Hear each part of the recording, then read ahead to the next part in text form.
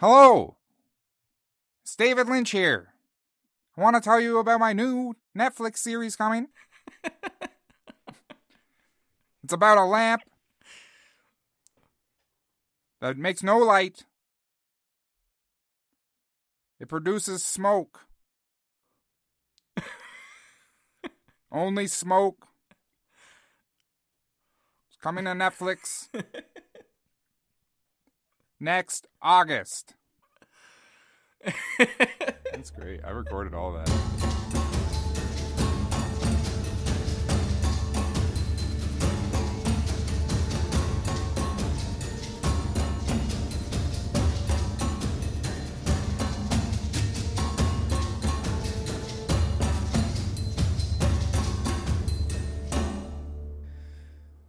Hello and welcome to another day's edition of Chapter by Chapter for Dune. I am your host, Will Cowan. With me is my co-host and good friend, Steve.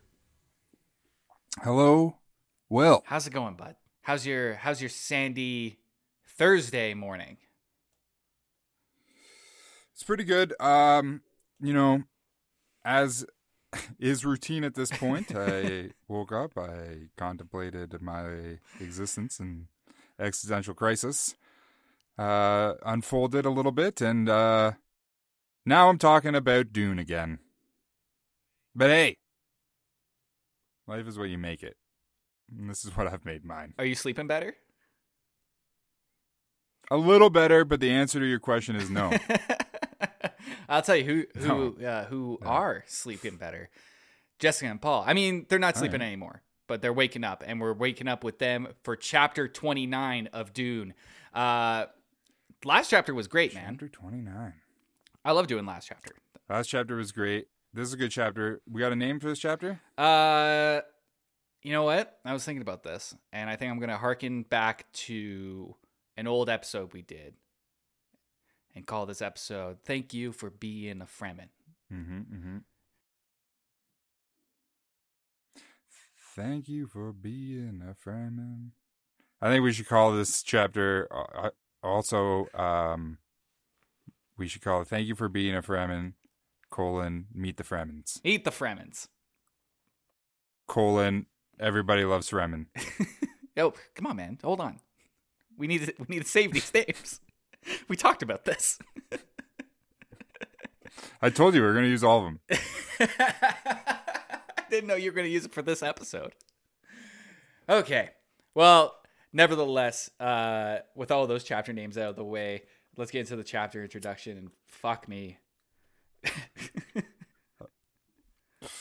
You heard it, folks. You heard what Will just said. This is by far the biggest Princess Irulan ramblings we've had. Oh my god. So far. It's like a page and a bit. It's a whole page. It's like a page and a bit. It's over a page. Jesus. Okay. Family life of the Lord... Already fucked it up. Okay.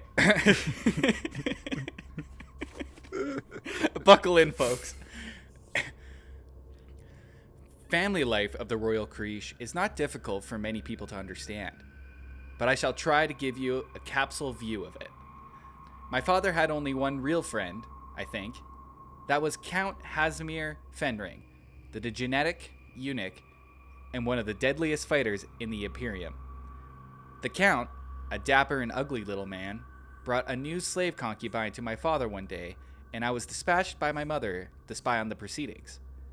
All of us spied on my father as a matter of self-protection. One of the slave concubines permitted my father under the Bene Gesserit Guild agreement could not, of course, bear a royal successor. But the intrigues were constant and oppressive in their similarity. We became adept, my mother and sisters and I, at avoiding subtle instruments of death. It may seem a dreadful thing to say, but I'm not at all sure my father was innocent in all these attempts. A royal family is not like other families. Here was a new slave concubine then, red-haired like my father, willowy and graceful. She had a dancer's muscles, and her training obviously included neuro enticement. My father looked at her for a long time as she postured unclothed before him. Finally, he said, "She is too beautiful. We will save her as a gift." You have no idea how much consternation this restraint created in the Royal Krish. subtlety, and self-control, after all, were the most deadly threats to us all. From In My Father's House by the Princess Irulan. Oh. In my father's house. Ba-na-na-na, ba-na-na-na-na. That's another fun sitcom. Of course. Yeah, that is. Good job. That was a big one. Oh, I need a little bit of water after that. I think you did great. It was okay. It was okay. Don't waste water. We need water. Actually, a little joke to everybody right now. We just got a text from our friend asking us how long we're going to talk about sand for. However long we fucking want. I probably should. Did you see I changed the name of the group chat to look at the size of that turkey. That's hilarious. There's no context of that. No, absolutely not. Actually, all your group chat names have been going around talking about turkeys, but we're not here to talk about those turkeys. We're here to talk about gobble gobble. 2 different turkeys in the desert, man, and that is Jessica and Paul, and they are. Well, hold on, because there's a lot to unpack in that intro. I almost don't. I don't even want to talk about it because the amount of time that I had to keep talking about it. But I mean, there's a eunuch. There's a genetic eunuch. Yeah, what was that about? So that's her dad? No, that was her father's only one real friend. Oh, so that's her father's the emperor. Hasmir Fenring. Right? Who wrote this? Princess Irulan. Prince Irulan. So her father is the emperor. His only friend is Count Hasmir Fenring, who's a genetic eunuch. Yep, genetic eunuch. And one of the deadliest fighters in the Imperium. Because he's got... We haven't met him before, but we have heard the name before.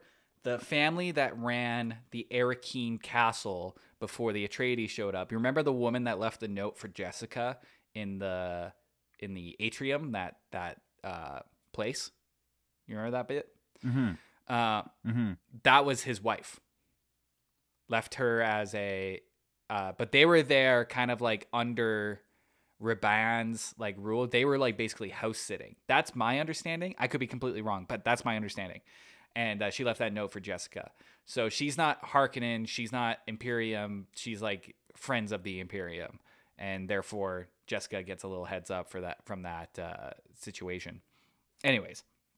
But what's really interesting... What's a royal creche? I think that just means the royal family. They just called it a creche. Okay. I don't know why. I don't know if that's like any significance in other cultures. But I mean, it sounds very Dune-y to me. I'll take it. That's what I'm going to start calling my household, a creche. I'll go hang out with the creche at the creche. Yeah, there's that. And the fact that they spied on their father all the time to see what his dealings were. For protection. Yeah. And even though they were related to him, they were even playing 4D chess with themselves because of all the backstabbing and everything like that. You could be related to the guy and still have to... I lost my train of thought. You can be related to the guy, but you still have to protect yourself in some sort of way. So there's that. It's kind of creepy that Irulan was spying on him when he was with Bene Gesserit seductress, basically. But I guess that's just part of the deal. But he's also doing it part of the gig, I guess. He's also doing it for himself. Like he knows he's being spied on. He's protecting himself from people like, how many nephews and like nieces and cousins and just other people are just constantly coming for that throne, looking just to usurp you. You have to constantly be on your guard, even if you're just a regular house. Everyone. So, it's like Game of Thrones all over again. I don't know the show, but it doesn't suck. Whoa! Let's get into it. So yeah, we wake up with Jessica and Paul. They have survived the desert one more night. I think this is picking up exactly from our last chapter. They just set up camp there. Yep. And like once they went to sleep when they saw the greenery. Yeah, and then they wake up and they're ready to go the next, ready for the next day, and it's actually night because they don't travel during the day. It's too fucking hot. So the mission for too hot. The mission for them today Cut that is. Out. I don't like that. I'll take it out. That was insensitive. what the fuck? Where was I again? The mission for today is to cross this like area of open sand. Like there is no cover. There are no rocks. There is just Back to open sand everywhere. So what do we know? We know you got to walk with our rhythm. We know we got to walk around. You got a Fat Boy Slim it. Yep. I think this is the first chapter where it's actually said like that. The last chapter when we saw it, I think I kind of gave it away. But we saw Paul do it in that chapter where he was like, slide to the left. The concept was Slide talking about to it, the but right. the actual phrase "walk without rhythm, you won't attract the worm" is in this chapter. Yeah. So, or a variation of it, whatever. And that's really cool. But I like to point out here that Paul at the beginning of this chapter seems kind of serene. You know, like he's it's not like he's enjoying it, but he can see the appeal of living in the desert like this. Yeah, he's not having a bad time. You know, like he's like, I don't know. I could do a few more dates. It could be worse. It honestly could be worse. I think that's. I bet you, if you got a nice spot up on a little dune late at night, I bet 2 moons in the air. Probably pretty. We got double moons. If weather's nice, you know, there's no storms. It's probably cool air, hot sand. Oh. And you know, you can just get in there and you know, you can smoke some spice. You can drink some spice. See into the You can just future. gush it into you and stare up at the Run from moons. a family that's tried to kill you. Sounds peaceful. Yeah, but I mean, this is when you're vibing out. Yeah, I'm with you. I'm just chirping. And I'm with Paul. Hey man, I'm with him too. He paints a nice picture. We don't want you. And Jessica sees it as well. There even is a little passage after to Paul's little like, oh, this is actually not so bad. Jessica even is like trying to force herself to see how he's seeing it. And she's like, yeah, I guess I could be down for this.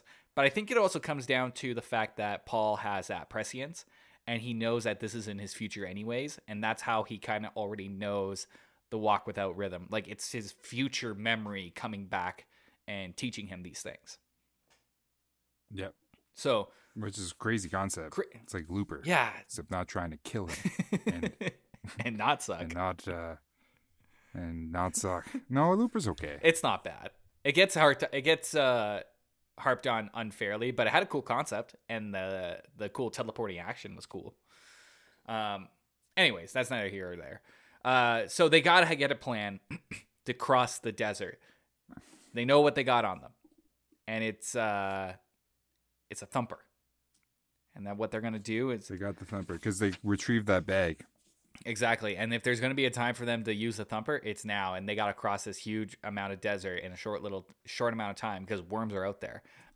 I wonder if worms are sleeping. Like they're not moving at the moment because they're sleeping. And then because they have to be pretty, don't you think they have to be pretty close to show up that fast? Unless they're just like moving at the speed of. I think they move extremely fast and they probably have tunnels down there.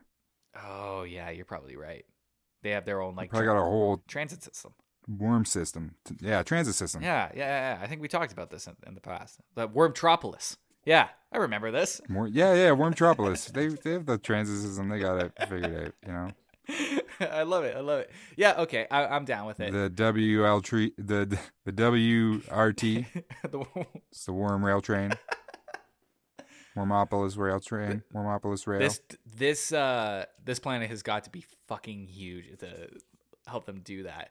So Paul plants the thumper and he teaches Jessica, you know, the crisscross, and they get ready to go and they do it. And the first little bit goes off without a hitch, and then everything falls apart as soon as it goes completely wrong. As soon as the thumper started going off, like they tried to hightail it, and without noticing it, Paul steps into an area of sand called drum sand.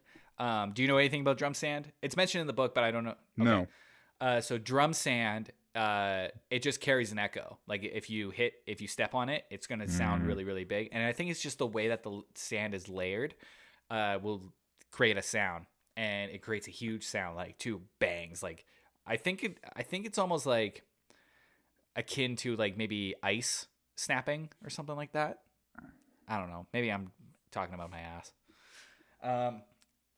But he steps on it and boom, like it's time to go. Which is actually kind of cool that this part is happening. And we talked about the Dune trailer a couple of times already, but this is like the end of that trailer. The very back end of the trailer where they're crossing the desert and the worm shows up and starts looking at them. This is that whole thing. So this is that what you think is that worm. But here's the thing about the worm, and I've talked about it a lot. It's not big enough. It's not big enough. When they write about the worm in this chapter, The movie one? yeah, the movie one is not big You can enough. only make it so big, Will. No, you Almost called can. Paul. If you could put Godzilla in a movie, you can make it a big fucking worm. You can do it. They gotta be huge. And it's said in the book here that his maw, his mouth opening is 80 meters long. And I think Paul even mentions or thinks about it in this chapter that it's still not as big as the one that took the ornithopter when they first crash landed. Yeah. So like, yeah, which is 80 meters is so that one. That's fucking huge, and yeah. So the one that's the one in the really changes how I view that first one. Yeah. So like that. So me seeing that tiny worm in that trailer, it's like that's like maybe 25 meters at best. Like 80 meters is almost the length of the Statue of Liberty. I looked it up. Oh wow! So it's not small, and you can fit a lot of people in not there. at all. And yeah, it's just not big enough. Fit a lot of people in a worm. Not what's that? In the Statue of In Liberty. Statue of Liberty. Yeah, you can stack them up again. You can fit a lot of people in a worm too. You can probably fit a lot of people in a worm. You can fit a couple of ornithopters. That's for damn sure. For sure. So that's I wanted to point that out. I just a little worm gripe. But it's such a cool scene here in the book. It's almost serene, and Paul, like, it's almost like they're so scared, but they're not scared because they're conditioned with that Bene Gesserit training, both Jessica and Paul. And they just have like the chance to look at the majesty of the whole thing. And the way Frank Herbert kind of describes it really is epic.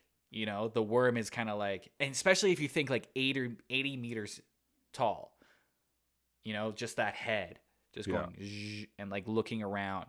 And that's why I want it so big in the trailer or in the movie, because it's just like, I want that thing to be huge. Just okay, we get it. I'm sorry. You want big worms? I want big worms. We all want big worms. I want them. But something really interesting happens here. There's a couple things that actually happen when they're running toward the rock to get away from the worm. I don't think I mentioned that, but that's how they get away from him. They get to the rock, and on their way there, they notice like these sticks in the stand. I think it's like they're like little markers, and they're obviously man-made. Mm-hmm. They're like weather damaged a little bit, but Paul takes note of this, and he's like, "This is probably a path to where we need to go, or like to the Fremen. Maybe this is definitely man-made, at least."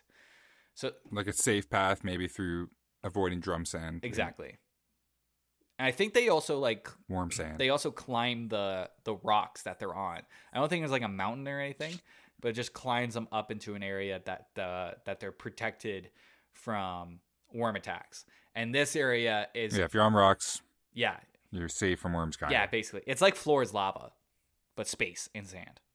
Yeah, it's exactly like that, except that a worm could still just jump out of the sand and eat you. Very much so. Yes. In theory. Yeah. Unless they're like at the top of a mountain. I mean, if worms are so big, they can just like Yeah, you'd have to be pretty high up. you have to be really But high. a giant, if it's that big, it could still get you. But I guess the idea is it wouldn't sense your vibration, so it wouldn't know you're there. Yeah, and that's the thing that's really after. So cities and stuff have to be built on rock. Yeah. You know, they can't sense. be straight up on. It makes sense. I didn't think about that, but yeah. Yeah. That makes total sense. Yeah, you can't just have them out in the open field or else you're going to be eaten. So all settlements have to be in some sort of rock formation. Interesting. Okay. So yeah, they find those markers and they have to climb up the marker. They get to that place at the top. And Paul gets all like, he's waxing poetic again. He's like, this is actually kind of nice. And he's like I said, he's not He's afraid. living it. Oh, and another cool thing, He's got a Hawaiian shirt on all of a sudden. Sunglasses and a coconut. Hey. One thing I totally forgot to mention, it's super important at this bit, is that after the worm pops out of the sand, Paul loses the ability for prescience. Like, and it's not like he's lost the power or anything like that. It's just the future is dark to him. He can't see into the future right now. It just stops. So it's so fitting that at this chapter where we finally meet the Fremen, like we said at the top of this episode, we don't know what's going to happen. And it's interesting that we're at this point with Paul and he doesn't know what's going to happen. We don't know what's going to happen. Yet throughout the first half. So this has got to be some sort of prescience blocker that the Fremen people have or something. Or is it worm related? No, it's not worm related because Paul's been around worms before. How about spice related? Everything's spice related, so yes. And somehow it's related to spice. Yeah. I can't remember exactly what happens, so we're just gonna have to hold on to find out. So what's really cool, before they meet the Fremen, there's like a fun little like almost like a gag that happens. They see some little mice hopping around in the sand. Oh yeah, the mice. And they all go into sand mice. And go into the bush, and then an eagle just shows up out of nowhere and starts fucking tearing them apart. And and Jessica looks at Paul and she's like, "Well, that's definitely needed that reminder." just take off your here's my proposal. Hawaiian shirt off and take this seriously. Yeah, shit's real. Here's my proposal. Remember when you were a kid and there was it's always like TV shows or cartoons or puppets or movies of like little mice living little mice shows, and they're always like living, in their tiny little mice world and the holes in the wall, and they have like whatever it is. I want to see the Dune spinoff of the sand mice and what's going on, where they live in. Maybe a little hut under the sand or something safe, maybe on the rocks. And then, unfortunately, probably the pilot episode would have probably our what appears to be the main character at that point get mauled by an eagle and ripped to shreds. But yeah, it'll shift, and then it'll be about his son. It's just pure nightmare his fuel. wife. Just like, ah! You know what? That actually sounds like the plot to Attack on Titan. Like, you just set up like the main character, but with mice. Yeah, with mice. You set up the beginning. You know what I like? Attack on Titan. Can we get giant mice? Can we get big mice with like reverse skin? And they'll eat everyone. They'll eat the other mice. Look. Why? We don't know. Nobody knows. I sure as fuck don't know. Yeah, so they see the mice. The mice gets the main character mice gets torn apart, and then we hear a Fremen voice out there, kind of chirping at him. I think they were talking about like, oh, we'll go see the Fremen tomorrow, and one of the Fremen, you hear the voice going like, well, most people regret meeting the Fremen, and then you hear another voice going like, come on, let's just kill them. Essentially, not in so many words, but let's get their water, essentially is what they mean. And that's where the chapter ends, pretty much. It's like we're with the That's it. we finally meet some Fremen, and Paul and Jessica are readying for their confrontation. They don't know what's going to happen next. Paul definitely doesn't know. I think for sure that there's some sort of Fremen magic going on here, or technology where they're blocking the prescience. Interesting. In some capacity, or maybe it's not them doing it. Maybe it's like the land where they are. Maybe there's like too much spice, not enough spice. Mm-hmm. I don't know. It's not a coincidence, I don't think. No. There's. I hope you're right. To be honest with you, man, I can't wholly remember what happens. So we'll just have to wait. Yeah. And that's it. That's everything I want to talk about here, Steve. Take us out. All right, well, well, of course, everyone, I want to say a big thank you, as always, for listening, because we can't do this without you guys, and we appreciate it so much. Let's say, of course, you can always reach out to us on our email. Send us an email, please. We love when people write in. I love when people send me recipes. I love when people send me pictures of their pets. It's all good stuff. So keep it coming, of course. Did you hear me? That whole time I was just... I heard you. Okay, I'll keep going. I heard you. It was nice. Why'd you stop? Yeah. Send me a picture of your dog. Send me a picture of your cat. Send me a picture of what you're eating for dinner. But that is it for today, and we will be back tomorrow with chapter 29 of Dune.